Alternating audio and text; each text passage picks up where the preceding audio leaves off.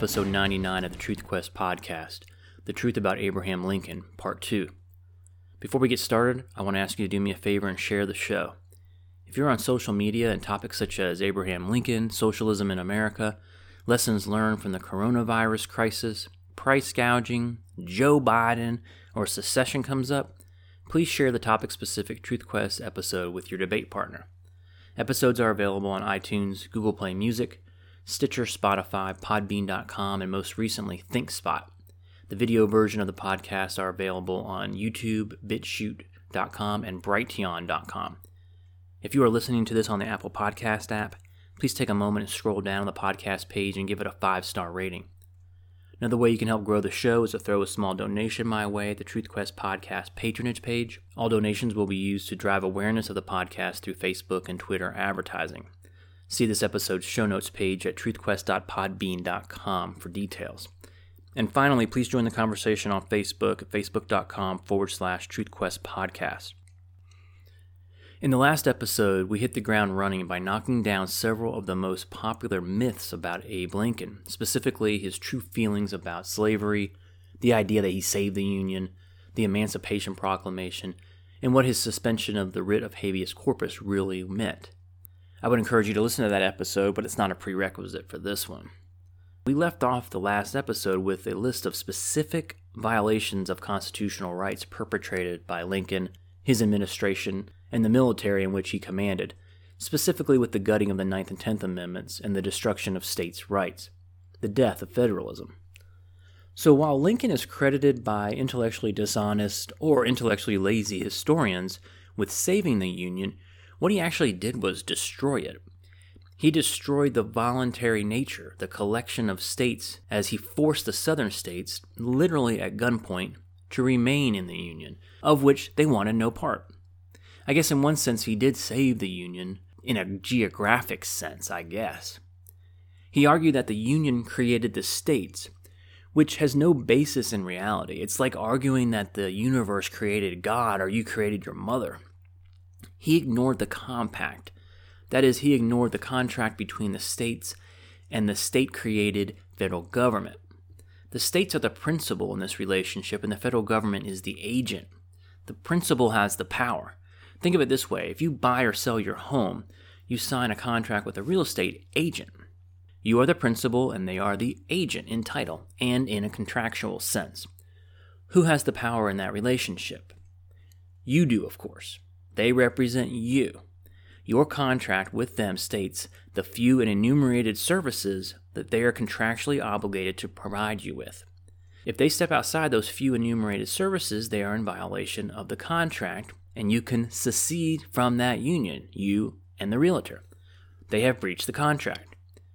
So you may be wondering, why did Lincoln, one of the most skilled attorneys of his time, make such a ludicrous and obviously historically inaccurate assertion that the federal government created the states? Well, in order to justify his consistent violation of the constitutional rights of those very same states. He treated the South as if it was a bunch of convicted criminals who tried to escape from prison. He had to preserve the Union. He had to preserve the prison. As we have already discussed, Lincoln was going to deny the southern states the right to secede from the Union regardless of the cost of lives to the economy. It didn't matter to him because he was a power-hungry monster. I produced 2 episodes on secession, episodes 87 and 88, and I'm working on a third, so I'm not going to spend a lot of time on the subject, but there are a couple things worth mentioning. Number 1, the war between the states was not really a civil war.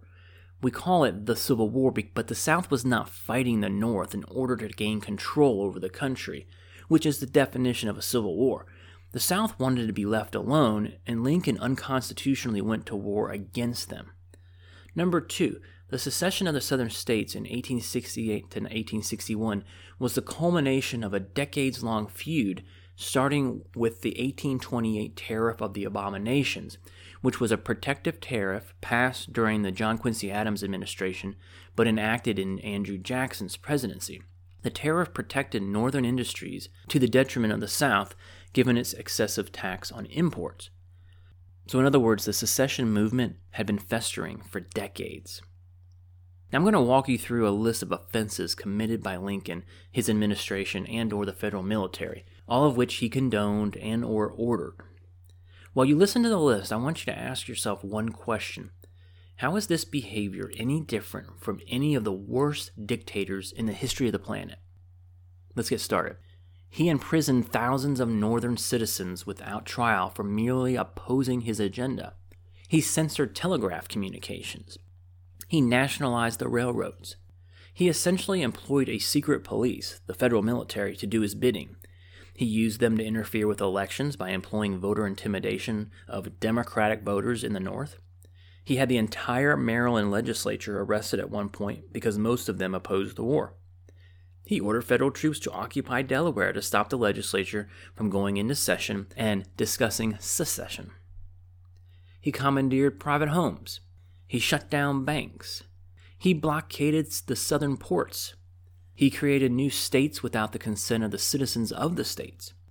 He deported an opposition member of Congress, a guy named Clement Vallandigham. Check this out. In 1863, Vallandigham was convicted at an army court-martial of opposing the war and exiled to the Confederacy. What was his crime? Exposing what he thought was Lincoln's real agenda, which we will discuss in detail in a minute.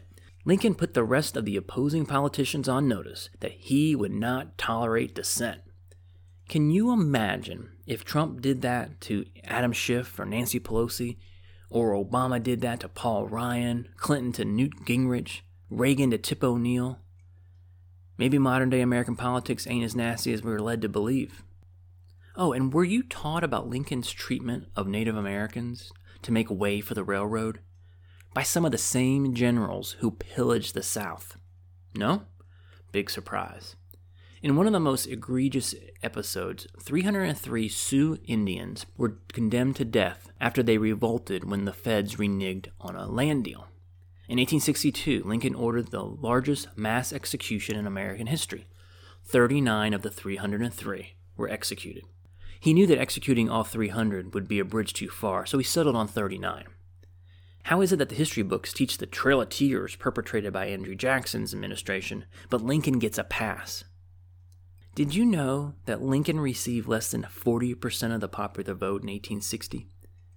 Can you believe the balls of a guy who over 60% of the voters rejected getting away with all this stuff? If what I just described had been perpetrated by some dictator in Africa or Central America or the Middle East, we would resoundingly and correctly condemn it. Why is the history of Abe Lincoln, the tyrant, Abe Lincoln, the dictator, and, as we will discuss shortly, Abe Lincoln, the war criminal, why is his record whitewashed? So what was Lincoln's real agenda? Well, as described by Congressman Vallandigham, it was not to free the slaves or to save the Union. It was all about national banks, bankruptcy laws, vast and permanent public debt, heavy tariffs, heavy and direct taxation, enormous expenditures, and a strong central government. No more state lines, no more state governments. A consolidated monarchy or vast centralized military despotism known as the American system. Mercantilism, the Whig Party's economic agenda. Brian McClanahan put it this way: Lincoln's objective in March 1861 was to preserve the Union at all costs, and by preserving the Union, Lincoln meant preserving the Republican Party and his fledgling administration. Letting the South go would have certainly made him a one-term president. So what is this American system? What is mercantilism, and why was Lincoln so enamored with it? Well, in a word, power. It's an economic system known for favoritism, nepotism, patronage. It required national banking, and it was characterized by internal improvements, which today we call infrastructure spending. It's an economic system built on protective tariffs, crony capitalism, oppressive taxation, and corporate welfare, i.e. massive subsidies for favored industries. If I had another word to describe it, it would be corruption, as the politically well-connected receive government-sanctioned favors at the expense of the general public. Another word I would use to describe this economic system is anti-capitalistic. So Lincoln was either an economic ignoramus, or he was a power-hungry, corrupt, anti-capitalistic opportunist willing to allow hundreds of thousands of people to die in pursuit of his agenda. He even created an internal revenue bureaucracy within the Department of Treasury for the first time in American history. It was necessary because there was taxation at levels never seen before in the North in order to fund the war, and they needed an enforcement army. So every time you deal with the IRS, think of good old Honest Abe. Thanks, buddy. Let's talk about Lincoln's prosecution of the war. Let's see if it rises to the level whereby we could legitimately call him a war criminal. It is well known and well documented that he micromanaged the war. He spent more time at the War Department's telegraph office than anywhere other than the White House. It's also well documented that he fired a number of generals until he found ones willing to do his bidding. So there is no way his apologists to make excuses for or pretend that he did not know what was going on in the field. We know he started the war without consent of Congress. That only came months later. We know that he went to war despite the advice from the majority of his cabinet and many military leaders who opposed the idea. How do we know that?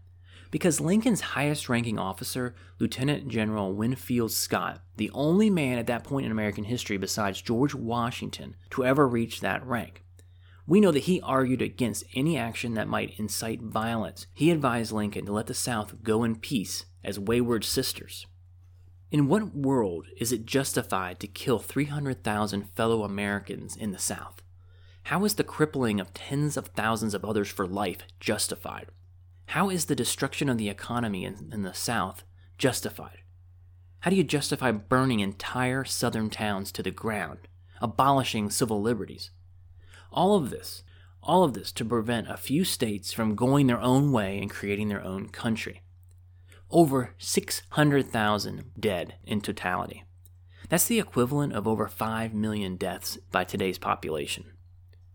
He violated the Geneva Convention, which dictated the humane rules of war. He violated America's own code of conduct. He violated standards of morality and decency. He was an awful person by any definition. Yet none of this is taught. He employed literal, scorched earth warfare, burned southern towns, waged war on civilians, women and children and older men who were living in the towns. Over 50,000 southern civilians dead. His military pillaged crops, slaughtered the livestock, plundered towns. There was rampant vandalism and forced loyalty oaths under penalty of deportation or in some cases execution. His military took hostages from southern civilian populations, robbed at gunpoint. There are plenty of stories of rape. Churches were burned. Priests and ministers were arrested for refusing to say prayers for Lincoln. Does that sound like a man who explored any avenue towards a peaceful resolution? Or does that sound like the work of a war criminal? Speaking of seeking a peaceful resolution, that was never an option for Lincoln. Brian McClanahan points out the simple fact is that Lincoln wanted war. He had the chance to save the Union without war before he took office. He had the chance to save the Union without war in March 1861. He rejected attempts by Jefferson Davis to meet before the Fort Sumter incident. Davis offered to pay for any federal land or any federal facilities in the South. He offered to pay the South's portion of the national debt. He tried to come to a peaceful resolution. Napoleon III even offered to mediate between the North and the South, but Lincoln refused. Lincoln refused all overtones for peace. As a matter of fact, President-elect Lincoln privately wrote Republican senators strongly urging them to reject any and all compromise proposals from the South. Why the hell aren't we taught about this in history class? Why are we taught to worship this man? Lincoln later told a political ally his decision to provision Fort Sumter had the desired outcome, meaning armed conflict. Nothing can sugarcoat Lincoln's headlong rush into the bloodiest war in American history. What is so ironic? No, not ironic. What is so sad about the war is, even with several states seceding from the Union still existed. The government, the banking system, infrastructure, it all remained. Secession didn't mean war was inevitable. Most Americans hoped otherwise, especially in the South where President Davis insisted that the South simply wanted to be left alone. But Lincoln would have none of it. He was out for blood, albeit he thought the conflict would only last a few weeks, maybe a month or two. Even as the death toll and the destruction mounted, he still made a choice to keep ramping up the war effort. That was a choice he made that history should judge him for, but for some reason the guy gets a pass. McClanahan uses the analogy of someone who leaves a relationship, i.e. the South, and then the other person, the federal government or Lincoln, says, if you want back in this relationship, you have to compromise. Well, what kind of sense does that make? Because, well, no, actually, I left the relationship. I've moved on. Go screw yourself. What was Lincoln to do? Start a war, of course. He went and beat up the girlfriend that left the relationship and dragged her back to his place. And once she was back, he gave her no rights. To expand the analogy, when the war was over, Congress blackmailed the southern states to ratify the 14th Amendment by refusing to sit their congressional delegation until the amendment was ratified. So first they waged war against the South to force the southern states back into the Union, i.e. force the girlfriend back into the relationship. Then, after they destroy the economy and kill hundreds of thousands of them, beat up the girlfriend for leaving, they refused to allow them to participate in the government that they were fighting to leave in the first place. That's diabolical. Let's wrap up these 2 episodes with a quick review of Lincoln's first inaugural address. In addition to explaining his indifference to the slaves in the South, as discussed earlier, he took on a combative tone demonstrating his uncompromising nature when it came to protective tariffs. He threatened to invade any states that failed to collect its share of the tariff revenue. Quote, the power confided in me will be used to hold, occupy, and possess the property and places belong to the government and to collect the duties and imposts, but beyond what may be necessary for these objects, there will be no invasion, no use of force against or among the people anywhere. End quote. What kind of person assumes office and then promises to wage war against any of his constituents who do not comply with his commandments, especially coming from a guy who got less than 40% of the popular vote? I'll tell you what kind of guy does that. A sick, twisted, power-hungry, bloodthirsty, bully dictator. That's who does shit like that. Is there any other explanation? One historian called Lincoln's accomplishments the blueprint for modern America. As De Lorenzo said in the final paragraph of his book, The Real Lincoln, it was more like a, quote, blueprint for big government in America, with its income taxation, protectionism, central banking, internal revenue bureaucracy, military conscription, huge standing army, corporate welfare, and foreign policy meddling, end quote. The Constitution, of course, stood in the way of all of that. You know, one of the names given to this war is the War of Rebellion. Well, who rebelled? The South. What were they rebelling against? The Union. Why was the war fought?